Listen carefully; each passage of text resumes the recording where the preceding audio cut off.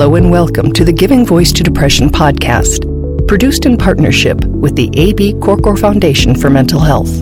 I'm Terry, the creator and co-host of this podcast.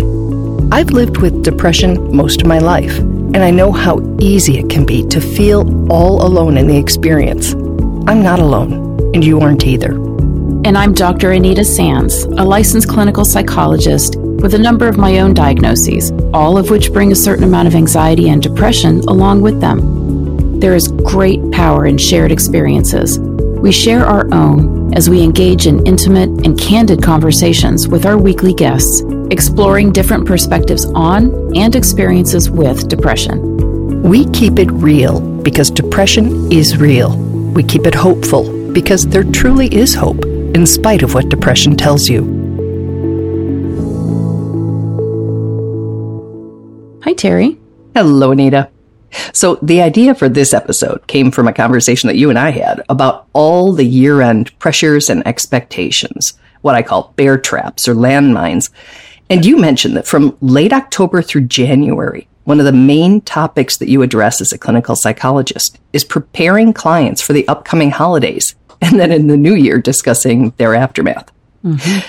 Since we don't all have access to good advice or a good therapist, we're going to lean on you for this episode and have you share some of the things that you share with your clients. And we wanted to post this episode early in December before Christmas, Hanukkah, Kwanzaa, and New Year's Eve, so that you do have this information to use if you need it or if you want to as you head into the holiday season. And before we dive in, we want to acknowledge that not everybody who has depression is dreading or has apprehensions about the upcoming holidays. And likewise, not everybody who is feeling that way has depression. But there is definitely some overlap, as I can personally attest. So let's start right there, Anita. Why are the holidays so hard for so many people, especially people with depression? I think the number one, I'm going to give several reasons, but the number one reason, especially if you're dealing with depression, is that there is obviously an increase in the expectations that you have of yourself and the energy demands surrounding the holidays. So, the increase in expectations and energy demands is true for everybody, I think. But if you are already operating at sort of a deficit level or just keeping your head above water with fatigue and with depression as you enter that season, it is even more challenging. And I'm imagining that you have experienced that yourself. Absolutely. Yes. And, chronic fatigue relapses in the holidays for me do not bode well either. So that's one reason why it can be really tough. The second, and I know we're going to talk a lot more about this, is that the holidays are sort of synonymous in many cultures with family. Family traditions, family involvement, and family get-togethers.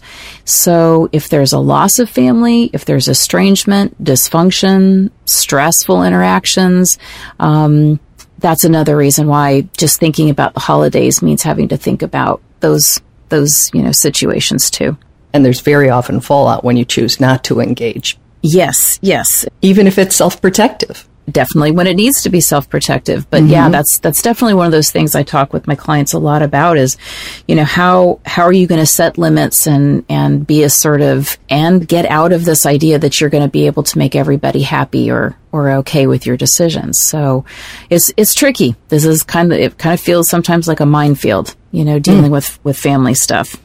Another reason the holidays are tough, and I think this just gets more and more true every year, is that there are financial realities to the holidays. Oh, yeah. And people really struggle feeling, like I don't have enough, I can't give enough, I can't do enough. If I do what I want to do, I'm going to end up, seeing those credit card bills come in January, and then, the spring even through the summer or beyond can feel like just trying to make up for decisions about making purchases and trying to give gifts and things.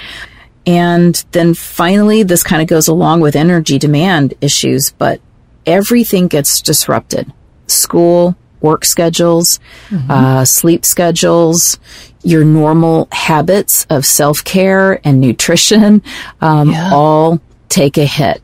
So for people who are managing and, they're doing okay or they're not doing okay, but they're maintaining, and then you throw in all of these energy demands and disruptions in normal habits and routines and schedules, that's a major stressor. Mm-hmm. Absolutely it is. So, so what's your advice as the professional? If some, not to oversimplify it, but just some good rules of thumb, things that you have told your clients that you have gotten feedback and found out they actually do work or help. Yeah. And we're going to get into some specific strategies, but just like some general rules of thumb, like what are the things that I find myself saying a lot, during these months. First of all, even though you said to not oversimplify it, that's actually the first thing that I say is, listen, your goal that you could set for yourself is to simplify as much as you possibly can. Pare down your expectations of yourself and of other people so that they, as close as possible, match reality. Yes. So that is the first thing that will set you in the best place possible to get through the holidays. Doing better is don't try to meet unrealistic expectations. And then the second thing is, remember, you are the co-creator of your holiday experience. You have the right and the responsibility for doing what is meaningful to you and healthy for you, and saying no to anything that you really don't want to do or is unhealthy for you. And, I come from a family that was in the military, and, we used to call certain things command performances. They were like things you could not get out of and you had to show up for with bells on. Yes. And so if you have some of those command performances that you can't say no to it, you're going to have to find a way through it. Remember, as a co-creator of it, we're going to try to find healthy compromises. We're going to try to maintain your needs and meet those as best as possible, even with a command performance situation. And we're going to try to reduce as many of those energy demands on you as possible so that it matches the energy that you do have heading into the holidays. And so far, we're sort of focusing on family commitments and social engagements. And there are a lot of people like myself who are often alone for the holidays, which brings on its own difficulties and emotions and can really exacerbate depression. So talk about that a bit, please. This is probably one of the most difficult things for people to do, is especially if holidays have always been about family, or they're feeling that pressure to be a part of a family and they don't have that. What we have to kind of do is help you find the meaning in the holiday for yourself. What do you want to celebrate? If anything, what kinds of traditions from your past do you want to maintain or do you want to alter? I will usually ask people to say, to themselves, okay, fill in the blank. It isn't the holidays without. And then, they might say, baking this cookie recipe of my grandmother's, or, going to, midnight mass, or, decorating or putting up as many lights as I can throw in my front yard. There might be a ton of traditions that you want to maintain. And again, if you have the energy for it, that's great. But I ask people to really stop and think about, what are you celebrating? Whatever it is to you, that can give you a little bit of a kind of a blueprint for what do you want to have be a part of your holidays if you're going to be celebrating alone.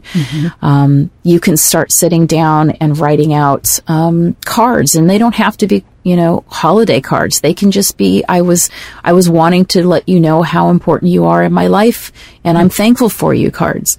You can do that while alone and feel very connected. Again, I just ask people to think about, what is it that the holidays mean to you, and what are the traditions or the things about the holiday that it just wouldn't feel that way without, that person. Now, that being said, if it's not the holidays without, and we've lost somebody, and so that's what you're struggling with, is the loneliness is actually from, grieving a loss. We have to deal with that issue, and how do we still celebrate when we're grieving? And, at different points in time that people are grieving, sometimes it feels like a doable thing to find ways to include, memories or traditions, favorite recipes of their lost loved one. And at other times that would just be brutally difficult and unable, you just couldn't do it. I appreciate you bringing this up because this is my first holiday without my mother, and I've never spent one without her. So, yeah, it's an interesting time. Yes, and so it's a very different experience, and I always talk about grief as you don't kick the turtle. When we're grieving, we really have a lot of hard grief work that we have to do. And so we're like a turtle that pulls inside of a shell because we're vulnerable, we're fragile in some ways, and we kind of need to pull away from a lot of things and people and demands. And if you want a turtle to come out of the shell, you don't kick it to get it to come out. It's going to stay in longer. And so that's sort of a visual that I use to remind people not to kick themselves, not to let others kick them, if what they really need to do is turtle. Go inside, whether it's at the holidays or any other time. I like that. Okay, shifting. Yeah. One of the reasons I want to do this episode is because when we were talking, you shared some really good ones, and the bingo card is my favorite. But what are some good strategies for dealing with those get-togethers, especially if, there can be some contention or stress involved? Yeah. Well, this sort of goes along with the theme of, putting the fun back in dysfunctional, which my clients and I will joke about all the time. These are these command performance situations, where we have to get together with family. They really stress us out. So one of the strategies I came up with, to help people and it works really well, and I've done it myself, is you come up with a bingo card. So you just draw on a piece of paper, however many cells that you want in your bingo card. And of course you get that middle one free. Yeah. And then you're going to write in stressful things that you're anticipating that you'll experience, or, mean or offensive things that you expect, your uncle to say, or an uncomfortable issue that you expect, your sister to bring up. And you put all of those onto your bingo card. Which these days, of course, would have to include politics. They'd have to include when are you getting married? They would have to be, have you put on weight? All of those kinds of things would be spots on. Or a complaint about your cooking. Yes. Whatever it is. You just, those things that you're like, they're going to be ouch, or they're going to be uncomfortable. And what we want to try to do is have you anticipate it, predict it, and in some sense, almost hope that it's going to happen, because you're going to promise yourself, if you get a bingo, you come up with a treat for yourself, something that you normally wouldn't get or do or allow for yourself. And so you're kind of almost hoping that you're going to have enough of those things happen on your bingo card to be able to get that for yourself. Oh, and you can anticipate it, right? Yes. You're just hoping that it's going to happen instead of dreading that it's going to happen. I love it. Yeah. So that's one of the things. That just seems so healthy to me. Well, we do know that if you can laugh at something, you immediately change the energy about it. So that's whether you're anxious or whether you're depressed. If you can find a funny way, a humorous, it can be dark humor. I think this is a bit of a dark humor thing to put a bingo card about your family, but it works, and it's funny, and it makes you laugh, and it keeps you in a better mood. And I think that's a win. And nobody else has to know. Nobody else has to know that that's how you're approaching dealing, with a tough family get together. So get your stamper, stamp it. Exactly. I do really like that. There are things that they're going to say, and they drive you wild. Yeah. But if you got to say, bam, I'm one closer to giving myself whatever your treat is, whatever your prize that you've assigned, I like it. I like it an awful lot. Yeah. And some other things that I almost always end up saying to help people deal with family is, set some firm limits on things that will make it easier for you. So that could be topics that you're going to discuss, the amount of time you're going to spend with people. If you're traveling, it might be where you're going to stay. And if you can, I always tell people, if you're traveling and you have to be with family for an extended period of time, see if you can't maneuver things so that when you get back, you give yourself your own vacation day to, sort of recover from that and do some things that maybe you want to do for the holiday and you haven't been able to because you were on somebody else's agenda. But a buffer day, do not come back from travel and being with family and expect to just jump right back into, the flow. You want to give yourself a buffer there. And I think that's true whether you are really, really looking forward to it or if you're not. Either way, I think it can be nice to come back and just have a, whether that's just unpacking and washing all your clothes, or it seems very self-respectful. Yeah. To recover and get some energy back. And, because again, all of this takes energy, the planning, organizing, preparing, traveling, socializing. It's all requiring that we be able to meet a demand. So acknowledging that and remembering to take care of yourself is really, really important. Yep, I agree. Those are some really good tips. And I like the idea, it's hard enough, I think, living with depression when we don't have control over, when it's going to rear its ugly head. And so holidays, I feel a real loss of control. But the idea of turning some of it around and of caring for ourselves at the back end of it, I think that's all really good advice. And I have not gotten it from my own therapist. So again, I'm extremely grateful to you for sharing what you have found works for your own clients.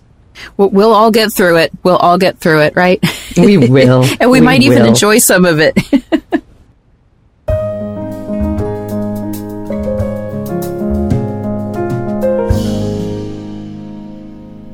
As always, if you'd like to leave a comment about this or any other episode, please go to our website, givingvoicetodepression.com, and look for the record button. It's like leaving a voicemail that only we can hear. And if you want it to be private, just say so. And if it's okay for us to consider using in a future episode or sharing with a guest, if it's feedback, please let us know that too.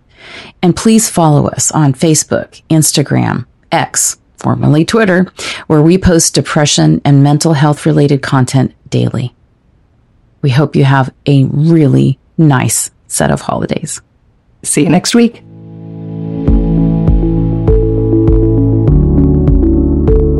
We truly hope that our podcast brings a little more understanding, helps you better articulate and reflect on your own experience with depression, or better understand how to support someone else who is struggling.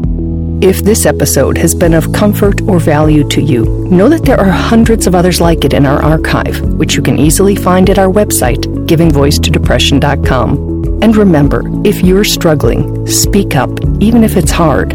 If someone else is struggling, take the time to listen.